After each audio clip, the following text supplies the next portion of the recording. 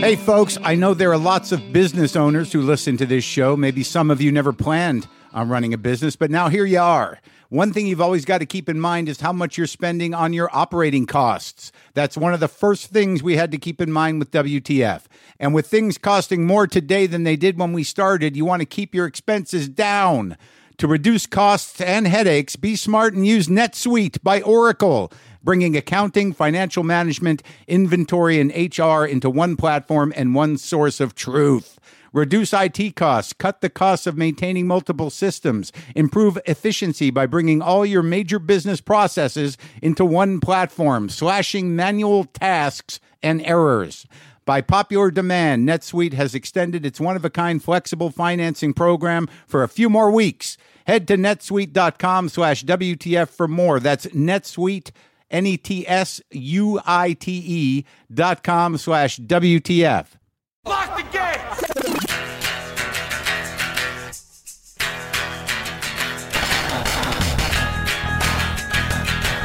All right, let's do this. How are you, what the fuckers, what the fuck buddies, what the fucking ears, what the fuckadelics? What's happening? I'm Mark Maron. This is my podcast. How's it going? What's going on back east? Man, I got out just under the wire. Was it as bad as they say? Are you guys all right? Did you dig out? Is everybody out from under the snow? Today I have Louis Theroux on, the documentarian, and a very funny guy. I enjoy talking to him, and I'll explain some more about that interview in a second. What did I want to tell you? Oh, yeah, you can come see me. Next weekend, I'll be in Oakland on Friday. I'm going to be in Seattle on Saturday at the Moore. I'm in Oakland on Friday at the Fox, and on Sunday I'll be in Vancouver at the Vogue. You can go to WTFpod.com/tour for all the upcoming dates. Maybe I should give them to you. They're all selling pretty good. I mean, Burlington was pretty amazing. Was I able to talk to you about that? That was a great show. It was freezing in Burlington, but people still came out. I don't know. I think we did about 1,100 and a 1,200 seater or something like that. The woman who I picked to open for me, who I just saw her stuff online, Annie Russell, was great. And it was a nice long show. I did some new stuff, and it was great to be up in Burlington. I haven't been there in a long time. Had one of the best meals of my life there, and it was I had no idea what was going to happen.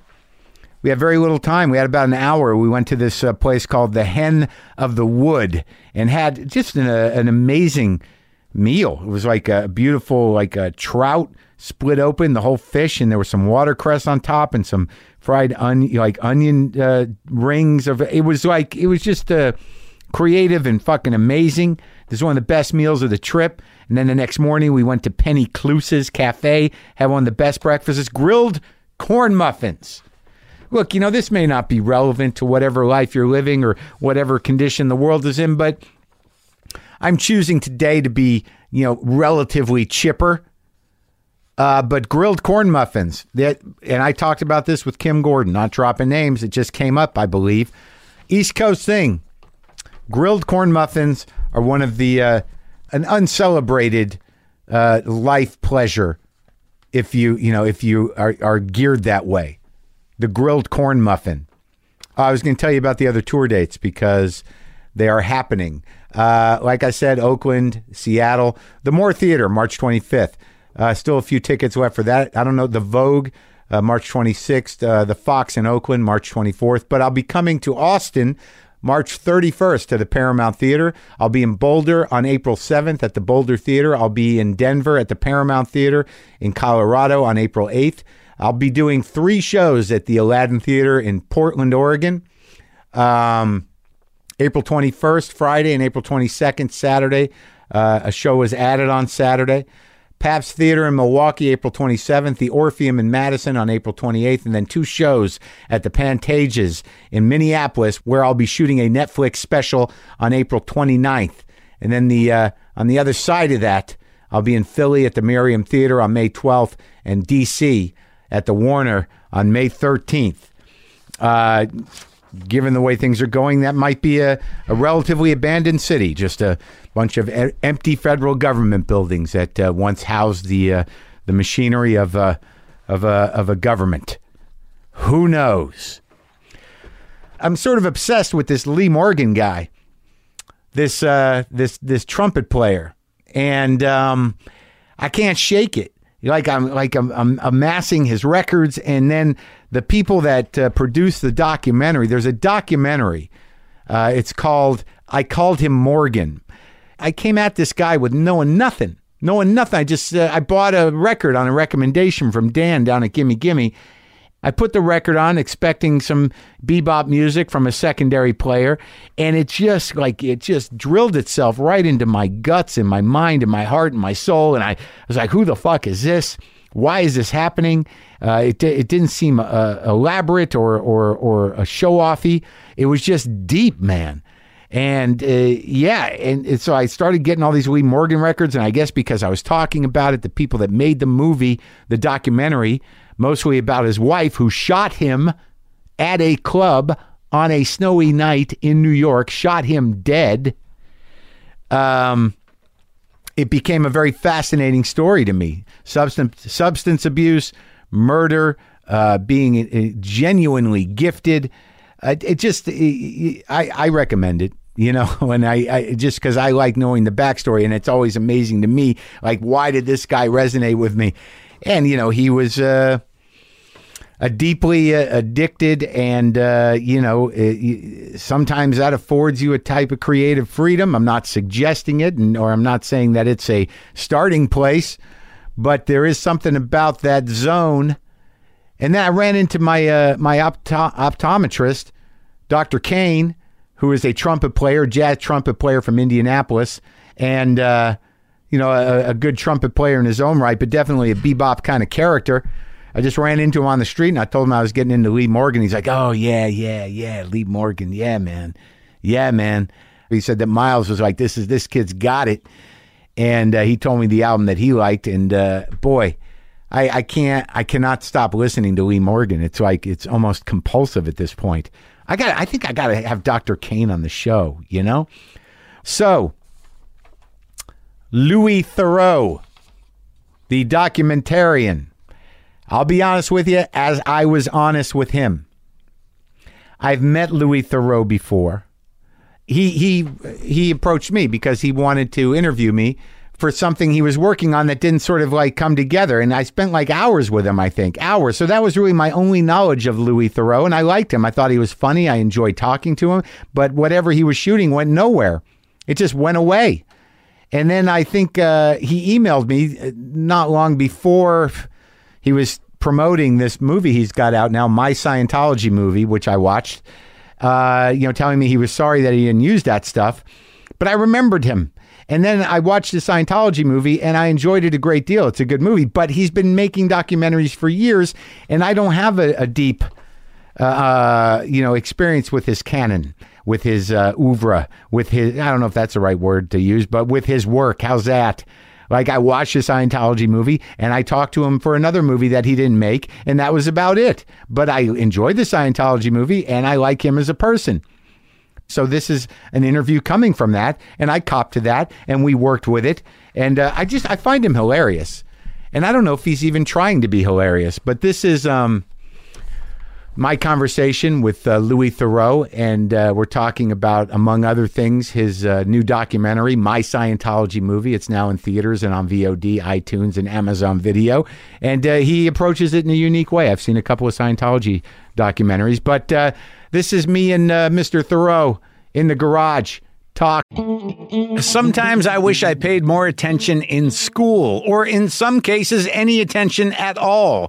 There are probably a lot of things I could have gotten more out of, like literature, and now it's probably not in the cards to go back to school and study the classics. But luckily for us, there's a new podcast called The Foxed Page that dives deep into the best books of all time. This is basically like the best possible college English class, but more relaxed and fun. No pressure of grades or needing to prepare prepare something to say in class. It's only the books you want to read and know about, presented by best-selling author Kimberly Ford.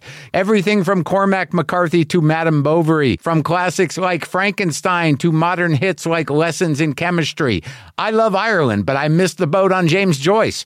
The Foxed Page has a 3-part series on Dubliners, and that's a pretty great starting point. Want to get the most out of what you read? The Foxed Page is for you. Get it now wherever you get your podcasts.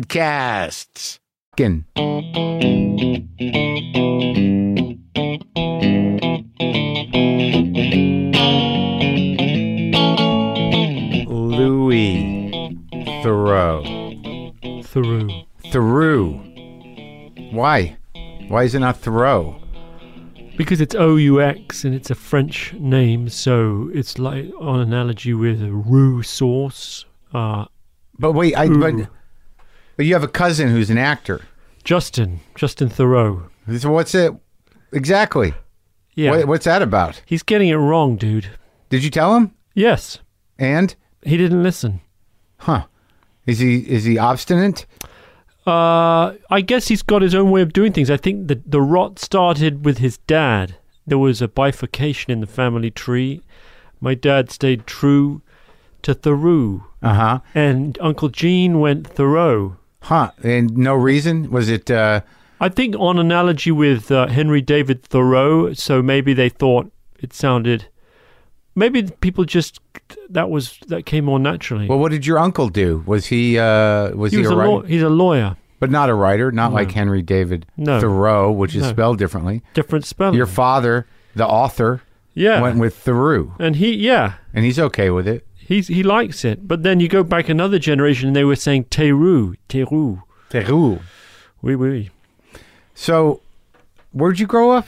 London, England. The whole time? Pretty much. With summers we spent on Cape Cod because my dad was American, still is, and he brought us back to the homeland to kind of Americanize us a little bit. He felt we were becoming too stuffy and British. But kept it Theroux nonetheless. You would think once you hit the shores, Thoreau would be the way to go. You think Thoreau's more American? Somewhat. There's the way I would have pronounced it. So by reading it, not knowing French, or not really, or just willing to err on the side of American, I would go with Thoreau. I'm just grateful if people don't say thorax. Yeah, well, that would be a whole other can of worms. So your dad was like a big, important author, and still is? Yes, he's a successful and well-regarded literary author. He's a travel writer, short story writer, and novelist. And your mom also in the arts? BBC, she was a BBC producer on the radio. Uh-huh. So you grew up in a home full of books and long words, lofty topics. Kind of. Yeah, discussions around the table, books, notable political activities. Maybe. Perhaps art. Not so much art. No, not really art. Not even music that much. There was mainly it was about books. Writing being the kind of acme of what it means to be to achieve something in life was to be a literary writer. But we watched TV as well. It wasn't all high-minded. Right. But did you think about being a writer? Yeah. I'd like to think maybe I am a little bit of a writer. I've just written a movie. The Scientology movie? Yeah. I know. It's sort of, you think it's a documentary, and then you realize this guy's got a heavy hand in this. I like to think, I get a writing, that's the credit I get on all my documentaries, Scientology and otherwise. It's written and presented by Louis Theroux. Well, this is the thing, you came and talked to me about something, you ate up a lot of my day. Yes, I did. Because of some high-minded idea you had that was half-baked, that went nowhere, and you gave me a book about Nazis as if to make up for the time you ate out of my life. Did you read the book? No, I can't now. We're living in it. Not as bad. It's not that bad. The book, I think the book was about the extermination camps, wasn't it? Right. Are you diminishing it somehow? Is this you took a tone like, no, it was a lighter sort of. No, I just say like, I don't think they've set up not even concentration camps, actual extermination camps, Treblinka, where no one came out alive. Right. No, yeah, you gave me that book and said I should read it. And I wanted to. I have it. I'm going, Was it that one or was it the Hannah Arendt? I can't even remember. No, I have the Hannah Arendt one. Okay. Which one? Eichmann in Jerusalem? Yeah. I have that one. The Banality of Evil? Sure. Yeah. Yeah, I know all about that. Did you read it? The Banality of Evil or the Eichmann book. in Jerusalem? The book. I did read it. I read as much of it as I could.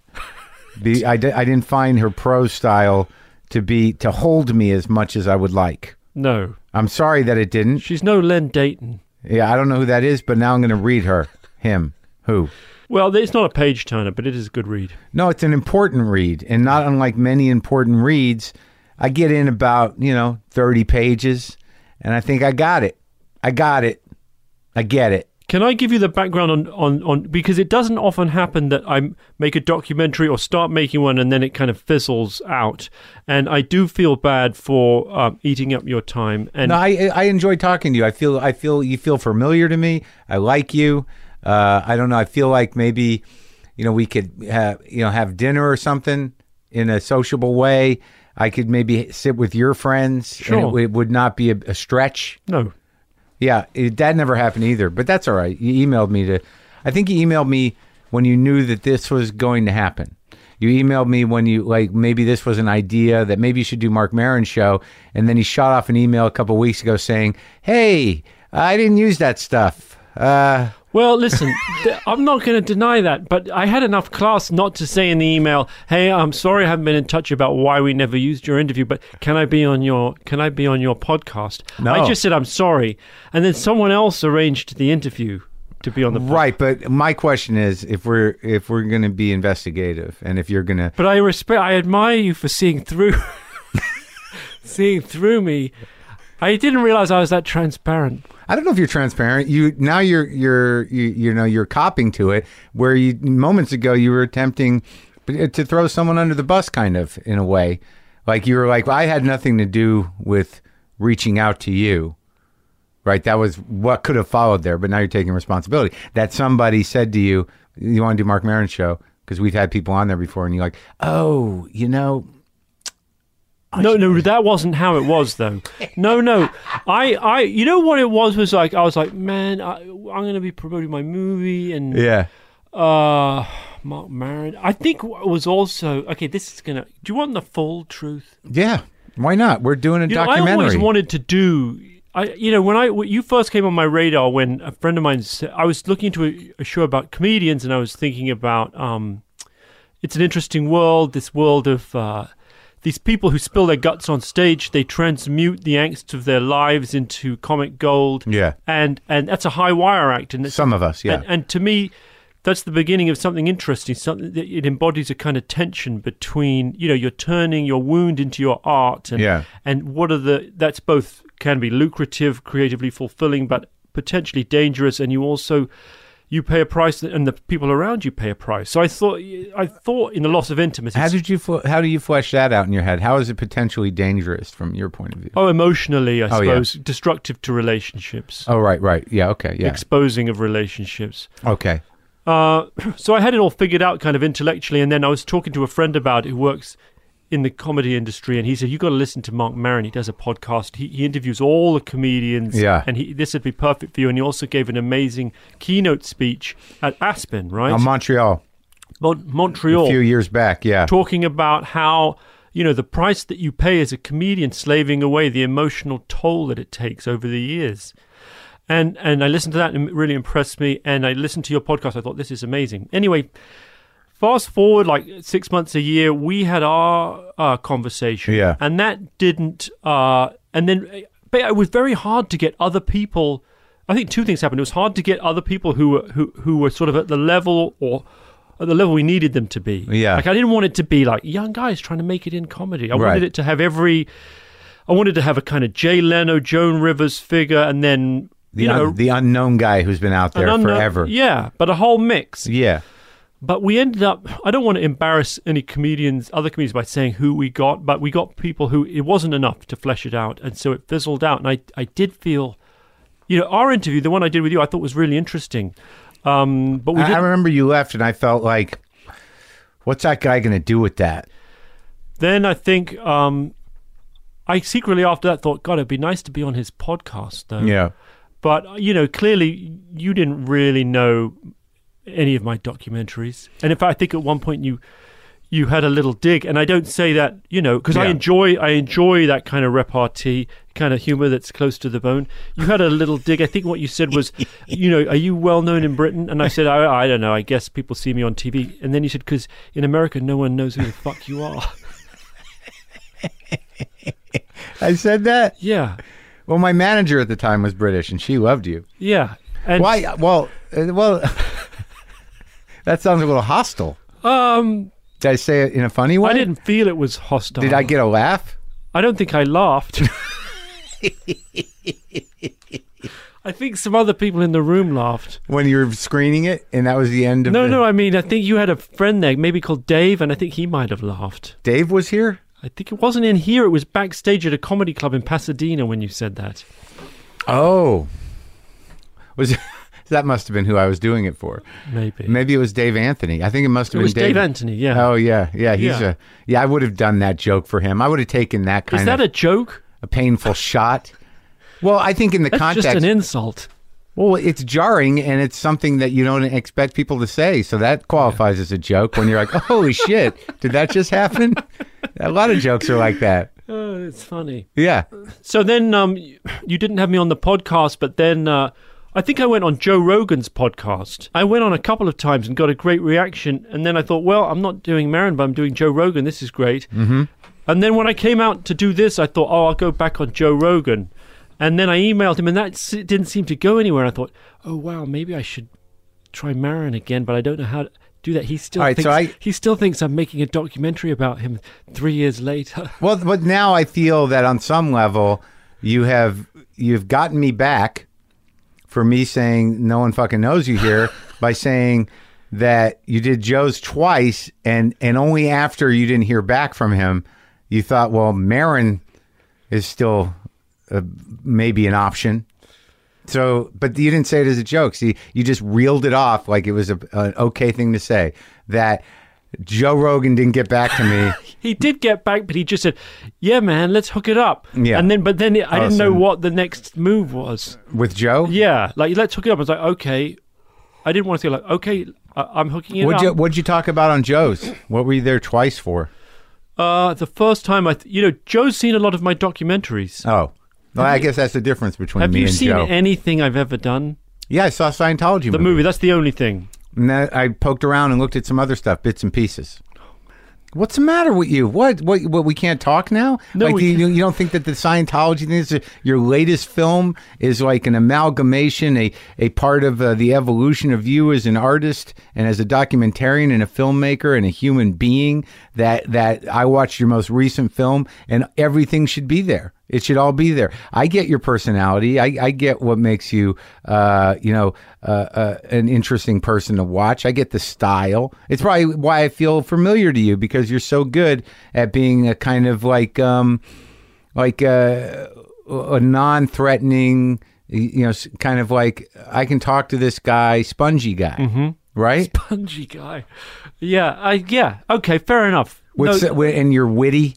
But you're very it's like a lot of times you're witty in the way that it's what's unsaid, the quiet wit of just letting things unfold, which is a great skill for a documentarian. But I know that you've been doing it a long time, and I wanted to ask you, I have questions. Why does everyone think you got to see everything to have a conversation?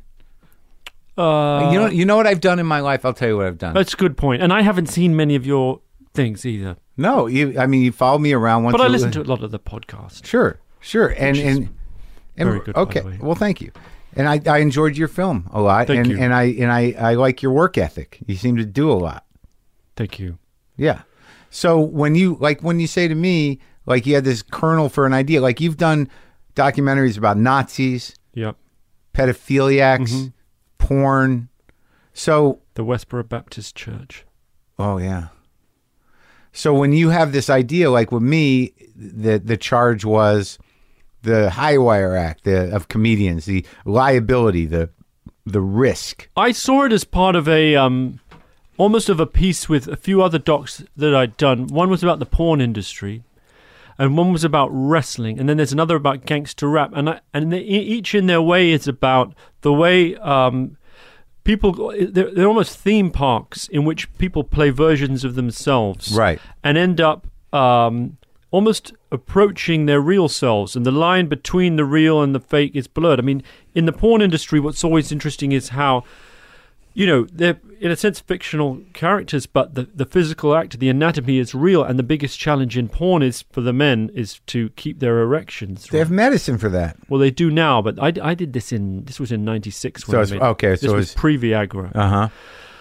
Viagra. And so it's that strangeness of having to impersonate something, but also for it to be real. They have to have real sex, and it's Right. not always easy to do. In wrestling, they're having fake fights in which they get really hurt. And in gangster rap, it's about this strange grey area between they're supposed to keep it real, right? That's the phrase. Yeah. They're supposed to have street credentials. They can't pretend to have sold drugs and then rap about selling drugs. That's a big no-no. Right. But it's also supposed to be kind of show business, you know? And I see that in comedy, it seemed to me, you've got this same thing where you're playing a version of yourself, but it impinges on real life. With me, it does. But maybe they're not all the cases. No, I think that there are plenty of comics that do jokes, but usually their disposition is something that evolves out of their real life, their point of view, perhaps, but actually taking your real life out there and working through it comedically is, not everybody's cup of tea. I mean, to different degrees. I don't know that, Jerry Seinfeld is ruining his relationship No. in any way. No. No. But when did it start though? Like what happened? Where'd you go to college? Oxford University. That's a good one, right? Yeah. And were you involved in the comedy troupe? No. I wrote some comedy just for magazines and stuff, but I Like was satire pieces? I was into rap at the time, and I did a kind of parody, a gangster rap parody. I remember I used to do a little cartooning, and so I did some comic strips. Very just little side thing. I was a pretty serious student, so most of my energy was directed into getting a good degree. Well, Oxford is like that's the big school. That would be like the Harvard of there. Yeah.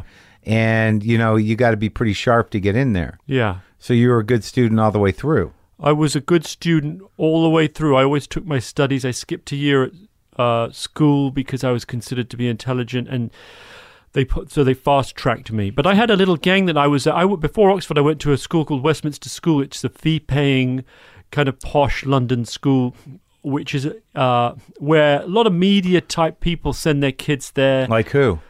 I don't know, I'm trying to think. I mean, the names probably wouldn't mean that much to you anyway. Well, I don't. Maybe okay.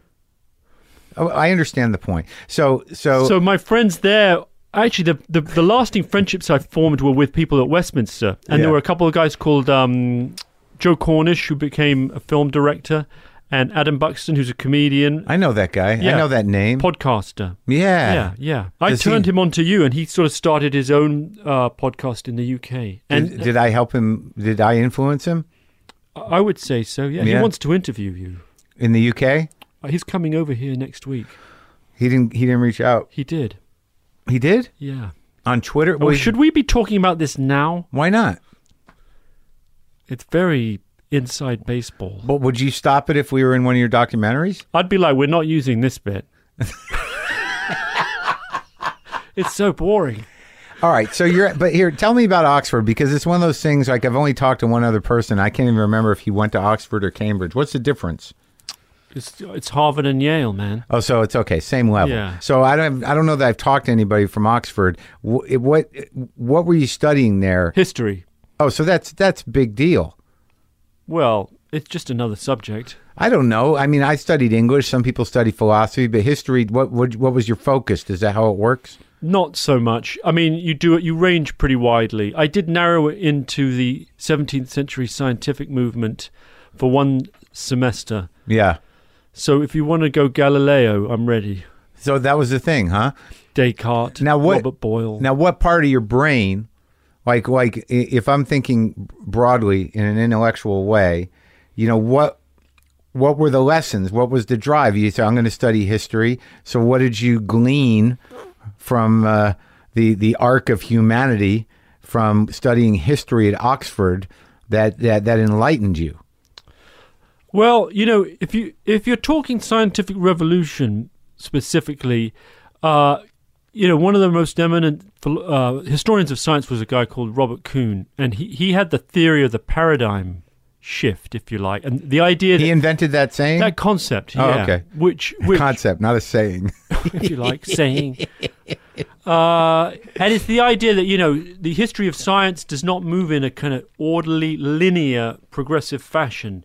It kind of there is progress there, but it happens in kind of fits and starts, and people work within a template, and the template may last for 100 years or several hundred years. And it starts to buckle. And then it buckles under the weight of data that can't be assimilated into it. Right. But it is a kind of relativistic idea. Right. This idea that you have to, before you have an understanding of something, there's a pre-existing interpretive framework. And I think, among other things, that's a helpful concept. I mean, I suppose more generally, it's the idea of the march of folly.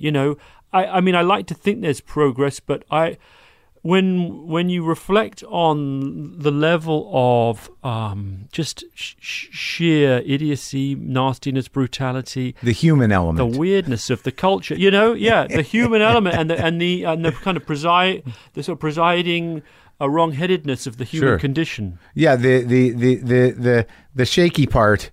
Yeah. Of all progress is the human element, which hasn't changed much. No. So the repercussions of all those things, the follies, the flaws, the malignant or benign evil of people, and the seven deadlies, greed, lust, the list, they have the same implications on culture to some degree, though the possibilities of everything being destroyed have escalated. Absolutely. And I didn't, around that time, although it wasn't part of my studies, I remember, did you ever read a book called The Ghost in the Machine by Arthur Koestler? Mm-mm. And it's basically, it starts as a look at different forms of understanding human psyche, starting with behaviorism. But he begins to talk about human evolution and the way in which the human brain, I don't even know if this is even considered scientifically kind of tenable now, but his idea was that we've kind of accreted different concentric layers of the brain. And in the cerebellum is where a lot of our rational thinking is, but underneath it, inescapably, is the engine. And the engine is the amygdala, which is basically the lizard brain. The lizard brain. And it's whatever you do in life, that will somehow be calling the shots. Yeah. And it's a really odd book because all of this is quite plausible. And then you arrive at the last chapter and he says, and the only way out of this is we all have to undergo lobotomies. And he's quite serious. He has a program for we're all supposed to kind of line up and have our brains fixed. Complete lobotomies or just partial? Right. Maybe put a valve in between the lizard brain and the rest of it. Yeah. Some sort of... Just take a little ice cream scoop and scoop a bit out. A little bit of that out. Yeah. Yeah. Well, it sounded like a good theory. Even that sounds good, but I think it'd be hard to legislate something like that. But I think they might have done it. I mean, most people, a lot of people don't get out of their house and they don't talk to other people and they still feel that they're very well connected with everybody. Now, the great illusion will serve. Are we talking about social media? Sure.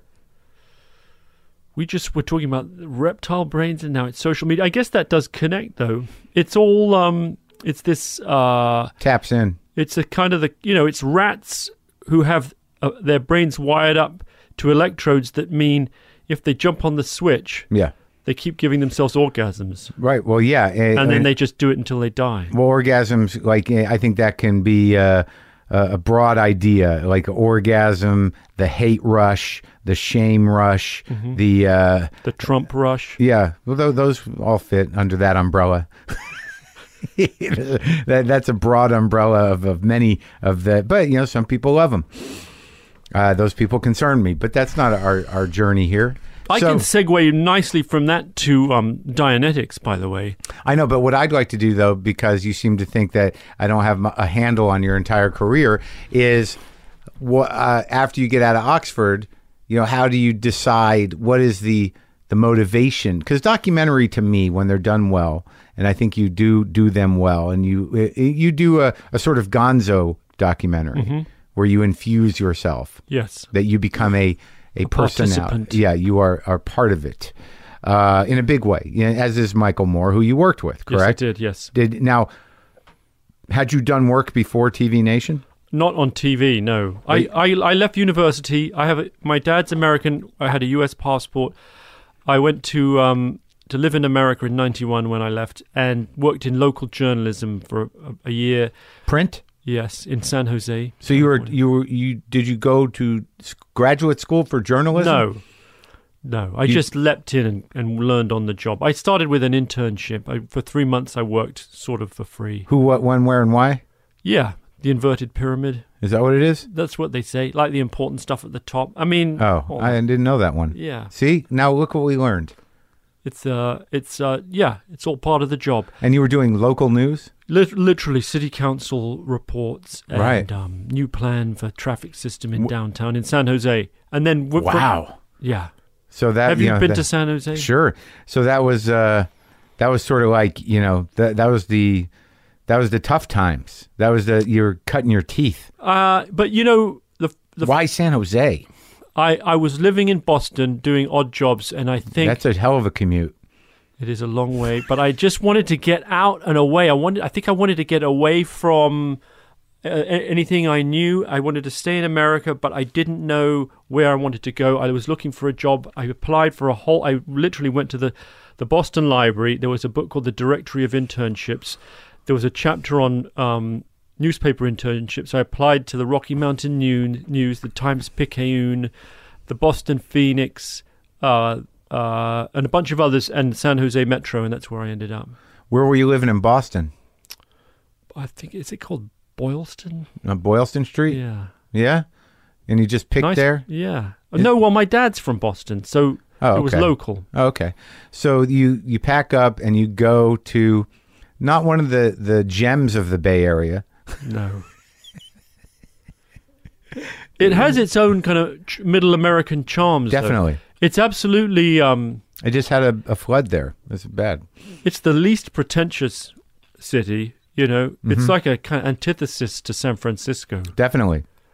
And for me, it was a great place. It was like an immersion into middle America and, in all its banality, but also the kind of, whatever you want to call it, the sprawl, the weirdness. It has, on the fringes, it's got hippiedom. In Santa Cruz, the mountains around it, you got a little bit of everything. Yeah, but you do definitely have a kind of like mall, kind of American, The malls are bigger than the downtown. Yeah. Like, it's one of those places where the malls have kind of taken over, like rogue organs, sucking the life out of the downtown. That's all the country, yeah. And it's also one of those places that's semi-fictional in the sense of, they say they're the 11th largest city in the nation, right? Yeah. But it's all a fiction created by huge boundaries being drawn around it. Sure. Yeah, you don't go there and go like, look at this amazing city. No. And they're saying, well, we're bigger than San Francisco, and you think, well, I don't think so. But I was there for a year, and then I went to work on Spy magazine. Oh.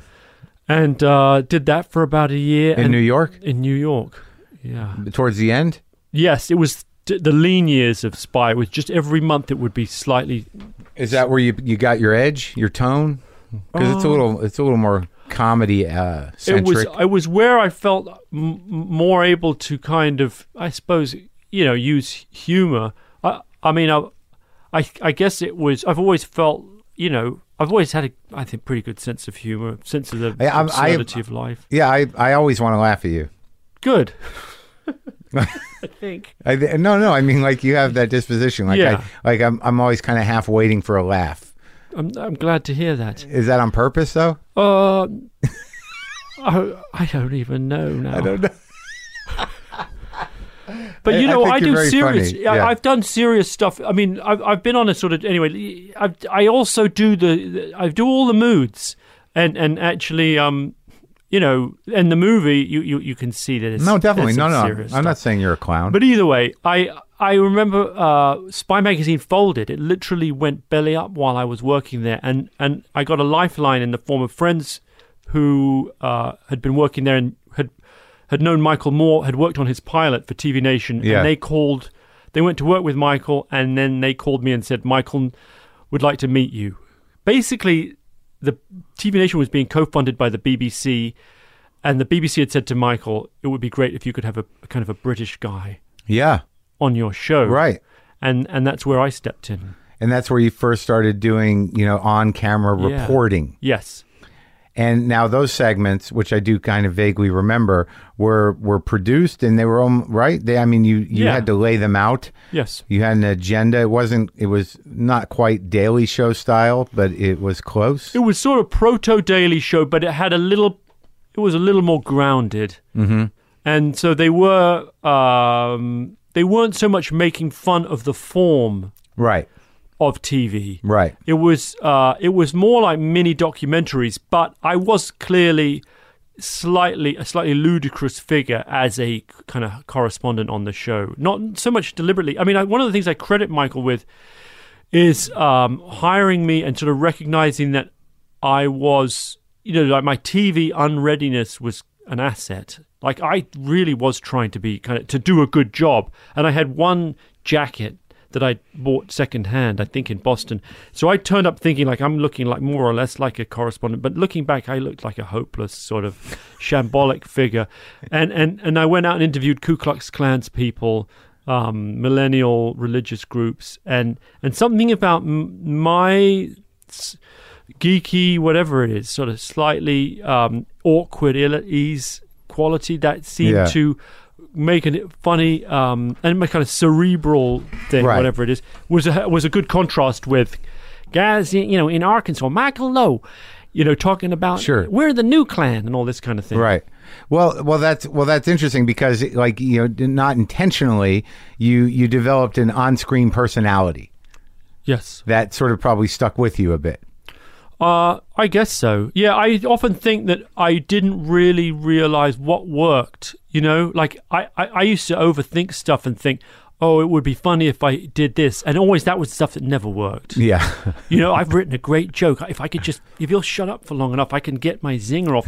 That stuff never worked. But somehow if I would walk into a house and trip over something, and that was always pretty funny. Well, that's never not funny. Or I especially- looked, or the Klan guy would go, now steady on now, don't burn me on this. And you could see me looking all frightened. Yeah. Not deliberately, and that was kind of funny.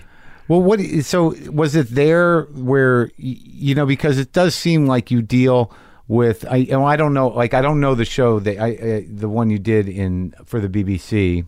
I did a few Weird Weekends. Yeah. It was on Bravo over here as well. Yeah. There were about 20 episodes. But it seems like, it's on Netflix now. You can catch it on Netflix here. okay, I'll do post Watch research. the wrestling one. Okay. Well, why? You're not going to watch it. No, I will. I like you. I'm just busy. I know you are. I'm just kidding. And this came up quick, and I Did knew. you read Sam Quinones' book? I mean, that takes about 12 hours to read the book. Which book? The one called Dreamland. Yeah, I did. See, that would have taken about 12 hours, and you haven't got 50 minutes. But you watched my movie. I'm sorry, I don't know why I'm giving you a hard time. No, you should. You should. I deserve it. I deserve it because, But when you care, you put the time in. Well, I watched a That's my point. Scientology movie. It's just like to catch Yeah, up. that's fair The enough. Quinones book, I didn't see that coming, and I didn't book him. I booked him after I read it. Really? Yeah. I didn't it wasn't. I was like, where's this guy live? Because I get a lot of books. They send them to me. Publishing houses. So that one stuck. It sat around. I'm like, I got to look at that because the subject, the opiate epidemic. And then I started reading it, and I was like, what the fuck? And I said that when I watched Scientology movie. Thank you. Yeah. It's kind of your saying.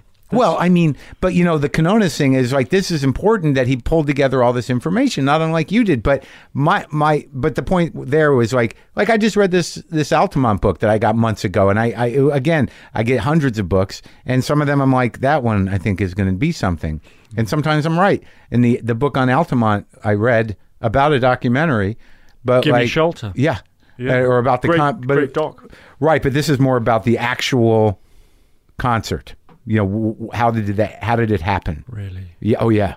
But yeah. So like that was a fluke thing, Yeah. But when we booked this a few weeks ago, I definitely sat and watched the film, and I'm going to enjoy going back and watching. But what I'm asking you now, just outside of the series that are on Bravo or whatever I can watch on Netflix, is that early on you seem to have developed this fascination for pseudo-religious groups, racist groups that are sort of ideologically grounded and serve a purpose to people that may or may not be good. Mm-hmm. Is that true? Yes, if you like. Yeah, that's fair enough. And, because who I've talked to? John Ronson. Yes, I heard that one. Yeah, I only read one of his books, and I forced myself to. Did you really have to force yourself? No, once I read it, though, because I liked him. I read the Psychopath Test, and then I read the other one. I read the one about shame. Yeah. Is it shaming? So you've been publicly shamed, and Them is also very good. Right. Well, I haven't gotten to that one or the other one. I'd like to read Them. That's about these people that we're talking about right now. Alex Jones is in it. I think I saw a doc with did he do a doc? Did Ronson do a doc? Yes, he did. Yeah. I saw that. Yeah. But I like John. I met his son, worked for me for a month or two. No kidding. Yeah. Joel did? Yeah. He worked for you? Kinda, yeah. He was here and he didn't know what he was going to be doing. And, I feel like he worked for me for a little while. He's a good kid. John's super talented. He's funny. You guys remind me of each other. I like you guys. He used to say that we were like a conjoined twin and that one of us had to die in order that the other should live. Well, I hope you guys are past that. Yeah, I think we're over that now. So what compelled you then? I mean, like I get the porn, I get the wrestling, I get the rapper, I get pedophilia, that's a whole other place. It's all to do with the human psyche, either things that cause us to self-sabotage, to behave in a way that, the rational part of our brain knows is dangerous and destructive. Although arguably it is rational to attempt to, we're emotional creatures, and it is rational to attempt to be the hero of your own life, to embrace danger, to embrace embarrassment, all of that. It sort of, in a certain way, does make sense. But I'm intrigued by decisions that go to the core of who we are, Yeah. Like, why would you, utopianism. In Scientology, you have people who've committed for tens of years to living frugally because they believe they're part of a millennia old space opera, right? Yeah. As written or as discovered by L. Ron Hubbard. I mean, you could say that's wrong-headed and bizarre, or you could say that's hugely enriching and admirable. Well, have you ever read The Denial of Death? No, I have. That's one I struggled with. Ernest Becker. Well, that's the. Have you read that? Yeah, it's one of my favorite books. Changed my life. But what you're talking about, that suspension of disbelief in order to feel part of something bigger than you, is almost existentially human. From day one, that this need to define your life. I imagine if you read Joseph Campbell or any sort of, exploration of primitive religion and then on through the rest of it, that what gives your life purpose? You must feel some part of something bigger than yourself, whether it's a fascist movement or a football team. There's a variety of ways to connect like that, but it seems arguably and somewhat proven that it is a human, it's almost genetic. So, that addresses exactly what you're saying. Yeah, neurology, and there are, if you strap someone up to a machine and, there are parts of the brain that religious belief activates, and there is, I think, very little that we can do about that dimension, that anatomical dimension that many of us share. Yeah, well, it seeks to, like, I imagine that given that we're these conscious animals or self-aware animals, that, in order not to be, I think that the idea of the denial of death and those type of thinkers is that to not feel terrified constantly or painfully aware of your own mortality, you better lock into something. Absolutely. And, when and then there's this tension, this pull between the kind of, the pull of being connected to your kids, let's say, but being in the Westboro Baptist Church and your kids leave and you want to stick with this cosmic plan that you're part of, which involves picketing the funerals of dead soldiers with offensive anti-gay placards. But you also have this pull of like, I'm not allowed to see my kid, but I want to see my kid. And I find that sort of angst, that's sort of what it's all about in a way, getting to those places where people are involved in the deepest kinds of stress and anxiety. Struggle, inner turmoil. In a kind of baffling way. Or sometimes it's just... Why is it baffling? Because it defies reason? Yes, because actually, so for example, if you take addiction, right? Yeah. I've done a few that circle around the city that was addicted to crystal meth. More recently, I did one called Drinking to Oblivion. People who just have binges of drinking vodka round the clock until they either kind of start vomiting blood and die, or end up in hospital and get rehab, and detox, and then go in a cycle of doing it again over the years until... That fascinates you? Well, yes, I suppose it does. And because in a way, you're talking to someone who, on the face of it, is as rational as you are, someone who appears to be well-adjusted, thoughtful, have everything going for them, isn't just a kind of really damaged, isn't just a sort of derelict in the street. We were talking to professional people, people like you or I. And then you're saying like, well, why, it would seem to be so obvious that don't do that. There's a fork in the road. Like you go down that road and it leads to addiction, loss of all relationships and death. You go down the other road, you have a nice life and you can keep your job, keep your relationships. So what's stopping you from doing that? What did you find out?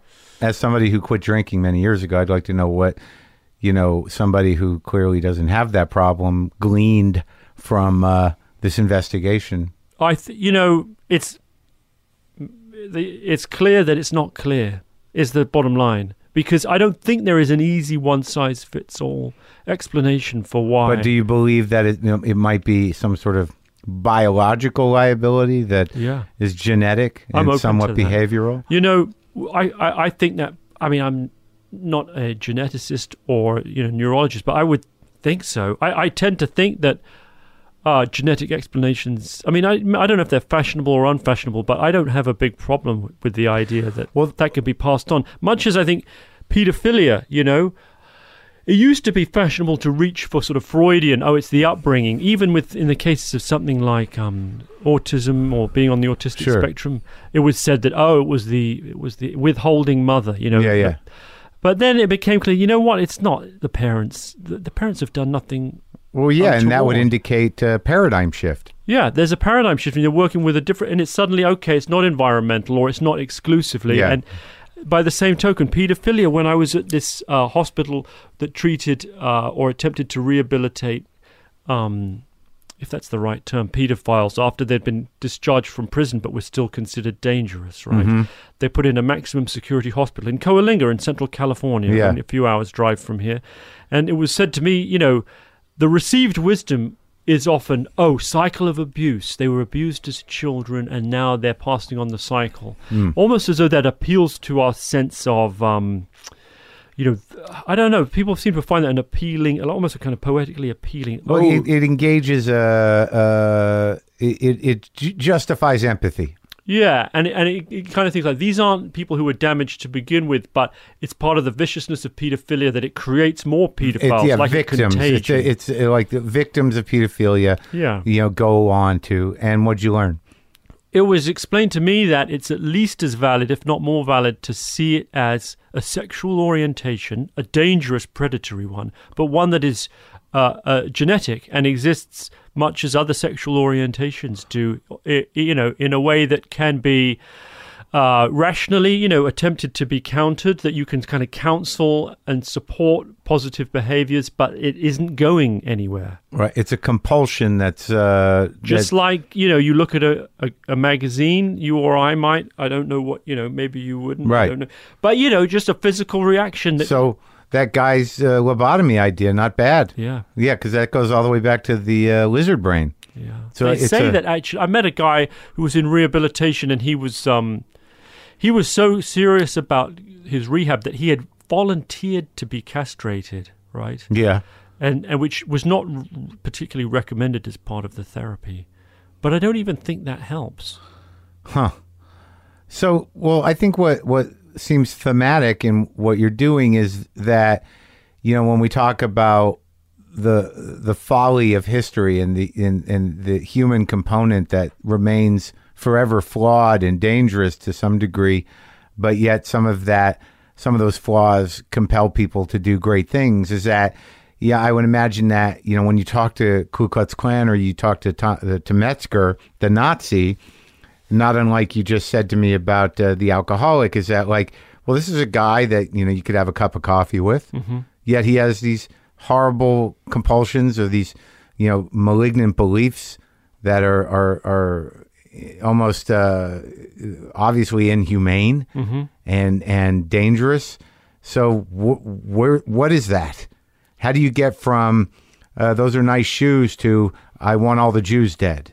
Yes. Right? Right. Yeah. 2 lumps in your coffee and then, let's kill them all. Treblinka. I mean, I think that's that wasn't the funny bit. The 2 lumps in your coffee and then Treblinka is not funny? You can tell me that doesn't register as something you said to be witty? Take it for what it is.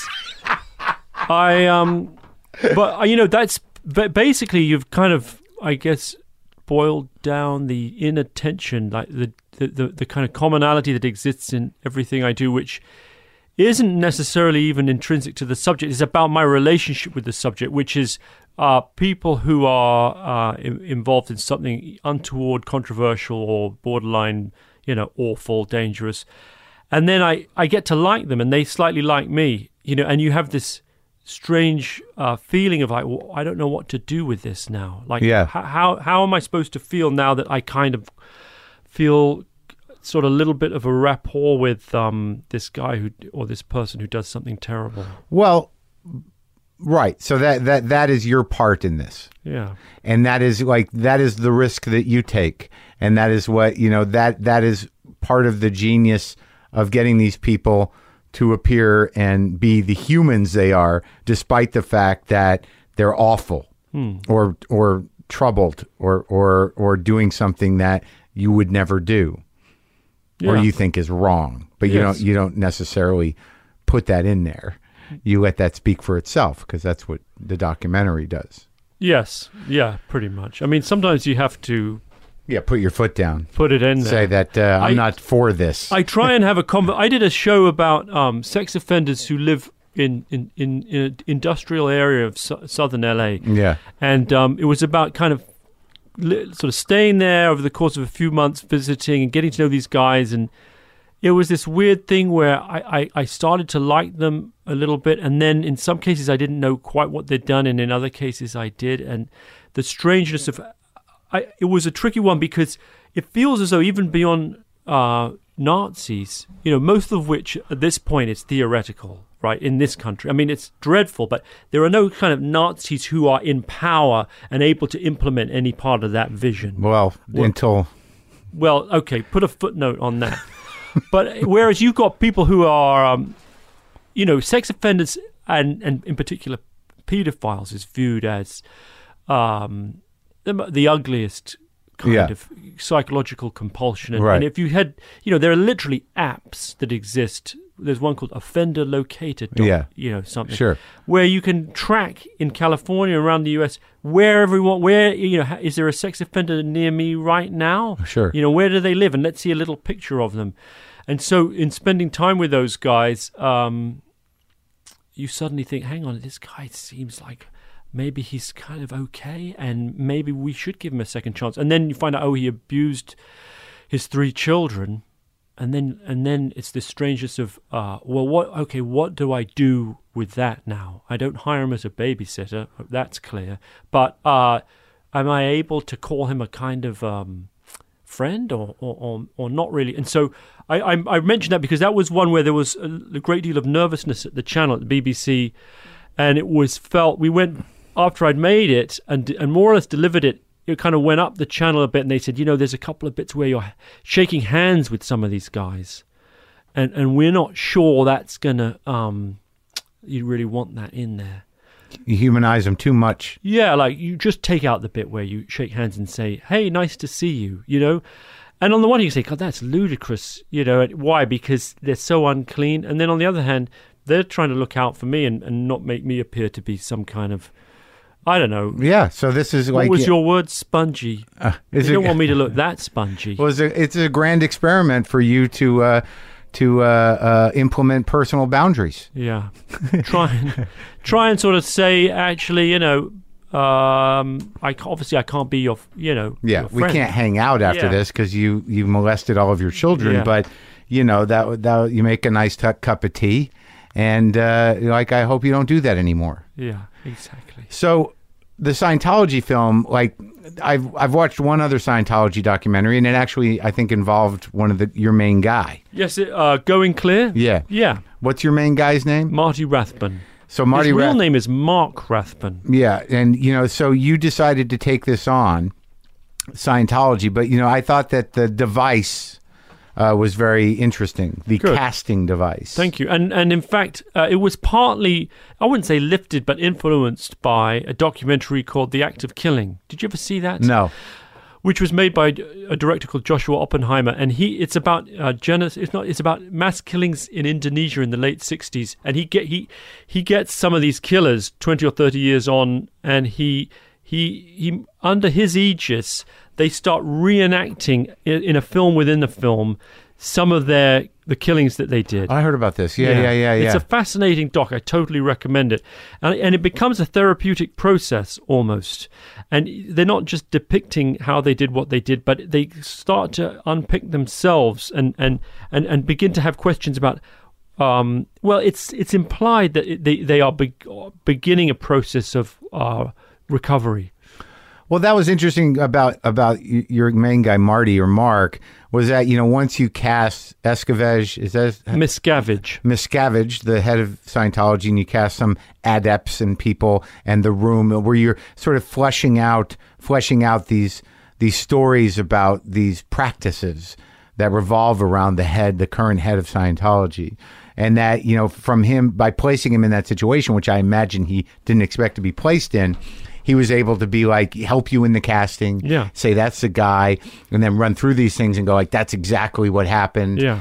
And then you kind of start to see his sort of disposition. Yeah. Because you're sort of well, how'd this, like you said, how'd this guy do these things that he supposedly did, and now he's constantly followed by these Scientologists who see him as an enemy and everything else. But by creating this second reality of this movie with these actors, the guy who played Miscavige was great, as an actor. Terrific. I had a bunch of feelings during it. I'm like, well, this is a good reel for these people. It's a good acting job, and that the a quarter or a half of the documentary is how these actors handle this situation. Yeah, and then Marty, taking them through these Scientology rituals, you start to see how they could work because the actors have to sort of commit to them. And how easy it is to go from, performing this piece in this strange situation to seeing how, of course, people would go for this on some level, right? Yeah. And then, but the odd thing that happened while I was watching the documentary with, you trying to get access to that area where the base, gold base out near Hemet, right? And then the other documentary crew, and then the other powerful one was the 2 older Scientologists, who showed up. Was that I got the feeling that wow, they're really on their last legs. Really? Well, yeah, I got the feeling that these tactics that they use to intimidate, outside of the reputed lawsuits and whatever, are really kind of tired. Yes. Like there was something about, like noticing the lighting on the fence and that how sort of dated some of these security practices were, and how, ridiculous the second documentary crew that wouldn't talk to you, that they actually thought they were engaging in protocol. Yeah. Yeah. And because you're who you are and Marty is who he is, and you see that, from his distance from the church at this point, and what he had gone through with them, that all of this protocol seems desperate and ineffective. I would agree up to a point. I mean, I think partly they're working with a playbook that dates back 60 years. Yeah. Which is, and everything they do is has to conform to what L. Ron Hubbard laid out. So it's literally things like, and Marty once told me about this. So Hubbard wrote reams of stuff, not just books, but policy statements about how certain things are done. So he said the best thing for cleaning windows is vinegar. Yeah. Now, Windex, right, is probably the best thing, or something like it. No, vinegar's good. But because Hubbard said vinegar, they have to use vinegar. It becomes ritualized. And Hubbard said, if media come after you, you have to, or if suppressive people come after you, you have to confront and shatter them. You have to investigate them and destroy them utterly, or whatever it is. And so that's, whether you like it or not, that's the rules. But that's also like a tactic of maintaining power, period. Right? In what way? You got to keep the mind fuck going. Yes, and you've got terrorism. You've got a totalizing vision of you've got a world in which no middle ground is admitted. It's only us and them. And that to me was the most striking thing about Scientology in a way. And well, there were several, but that was one of them. It's that concept of we have all the answers.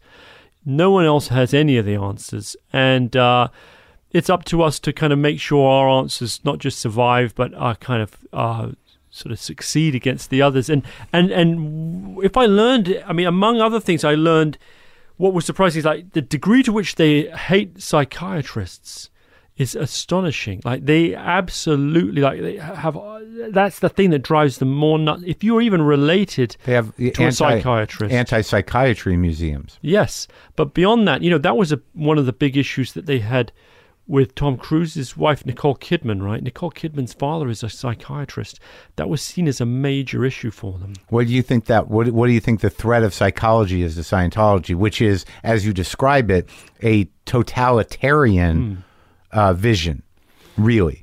Like, beyond a religious vision, when you talk about the way you just talked about it, this was a design for global domination. Hubbard, when he came up with Dianetics, he sent it to the American Medical Board or whoever the relevant authority was, and he said, "I've got this great, it's the greatest discovery in mental health," and they said, "This is absolute pish. We have no interest in being any part of it." So he felt rejected, and so that was, I think, that probably laid the groundwork for his hatred of the psychiatric establishment. By their own description, they see psychiatrists and psychologists as usurpers, people who have, under the auspices of doing medical work, attempted to treat spiritual matters. They see that as a usurpation of, religion. And I think analytical psychology is vulnerable to that. Yeah, I think it's an interesting question. The trouble is that if you go to a Scientologist and and you're having a psychotic break, right? They will show you the door and say, "You know what? I don't think we can help you." And at that point, who do you go and see? If you're having a psychotic break within Scientology. Or outside Scientology. If you go to Scientologists because right now, you're having a psychotic... and say, I'd love to join up. And they say, "What's your history?" "Well, I had an episode and I thought I was a poached egg briefly. And that lasted about 2 weeks and they sent me to a mental hospital. But other than that, I've been fine." They will say, "Get on your bike, mate." Yeah. Well, I found that the arc in the thing about Marty, who is your centerpiece, and what he's dealing with and what he's up against being a traitor, and also the guy who's revealing them, that I think you did build a relationship with him, and you did get a sense of where he sort of buckles. who Marty Yeah. does. Yeah, well, I think one of the things that works in the film is the fact that Marty is not a kind of single-minded anti-Scientology guy.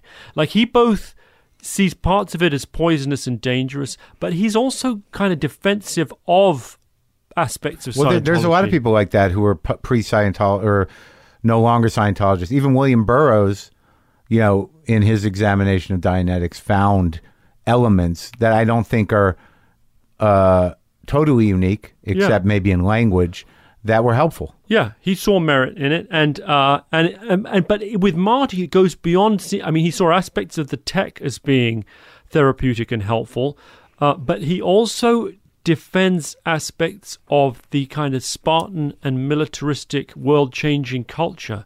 You know, the fact that there was a degree of physical, or allegedly there was a degree of physical violence at the Int base, Marty is ambivalent about. He sees it kind of as toxic and dangerous, and then sometimes he would say, you know, what's the big deal? You know, people slapping each other around a little bit. Right. You know, what, people running around trees for hours and on end, which many people see as abusive, the running drill or whatever it's called. He, I remember him saying, like, why the fuck do you have a problem with that? Like, that's good exercise and actually clears your head. Well, right. Clearing your head and brainwashing are fine lines sometimes. Yeah, interesting phrasing. But he and also he really resisted being part of the community of anti-Scientology, notwithstanding that when he got out and kind of blew the whistle on what he'd seen, he was seen as the figurehead of the movement and the kind of the last best hope of toppling Miscavige, and was briefly, you know, it was said, kind of supposed to sort of be the Martin Luther of kind of a reformed Scientology. He's put all of that behind him and began to see that, you know, that there was a trap, in his view anyway, in falling in with anti-Scientology, that was just a kind of a monolithic, you know, enemy of kind of clear thinking in its own way. And then, you know, since making our documentary, he initially thought it was pretty good, and then he's denounced us now. Well, yeah. Well, then, you know, you get into questions about, you know, where does he come from? Yeah. You know, because that really didn't come up. I didn't at any point go like, what happened to this guy? Mm-hmm. You know, which are psychological questions. But I thought what was really successful is that, you know, how, like, that one drill where there's just two people sitting across from each other. Yeah, bull baiting, they call it. Yeah, well, that's almost like Meisner. It's almost like the Meisner method of exercise. You know what I mean? Where you I don't know Meisner. What's that? It's an acting exercise where it's just one-on-one, and you kind of provoke the other person with questions. Yeah. That there is, you know, you can see how the structure of these ritualized exercises in Scientology break down the ego in order to get to the raw goods of the either the lizard brain or the desire to be part of something.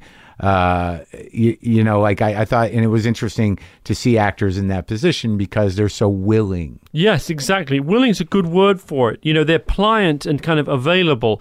And when I saw them turn up for our first audition, I was really struck both by, oh, wow, you know, Marty's getting back into this headspace of being inside Scientology, but also these kind of actors are arriving like little lambs. Yeah. You know? Right, as they do in Scientology, I would imagine. Kind of gambling around and saying, like, pet me, stroke me, and let me kind of have a little ribbon around my neck with a bell on it. I mean, Scientology seeks those actors sometimes. Yeah, and you feel like, you know, the process of creating a fringe religious group or indeed a fringe movie is not so very different. And there's a sort of journey between seeing them molded, seeing as through the bull baiting, the ability to both dish out and withstand abuse, and the acquisition of what's described as a dedicated glare, which is what Scientologists are supposed to aspire to have, the sense of self-possession and an ability to kind of not be affected by other people's social and physical cues, but to kind of own their own social space, be intimidating, you know, where necessary.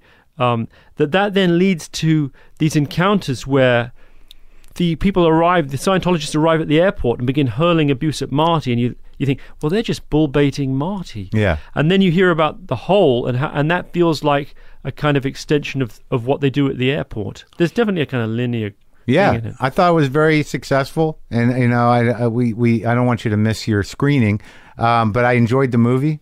I enjoyed talking to you, and I hope that my lack of Doing your homework. didn't. No, I really enjoyed being here, Mark. Thank you for having me. Thanks, Louis.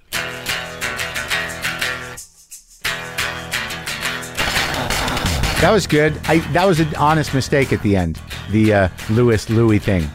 I didn't mean it to be a joke. I'm glad it played as a joke. But I like him a lot, and I believe he knows he's funny. I think he's funny. All right. Go to WTFpod.com for all your WTF Pod needs. That's a Squarespace website. I just threw that in. Yeah, I wasn't contracted to do that. I think I'll play a little guitar if I can figure out how to get everything up and running here.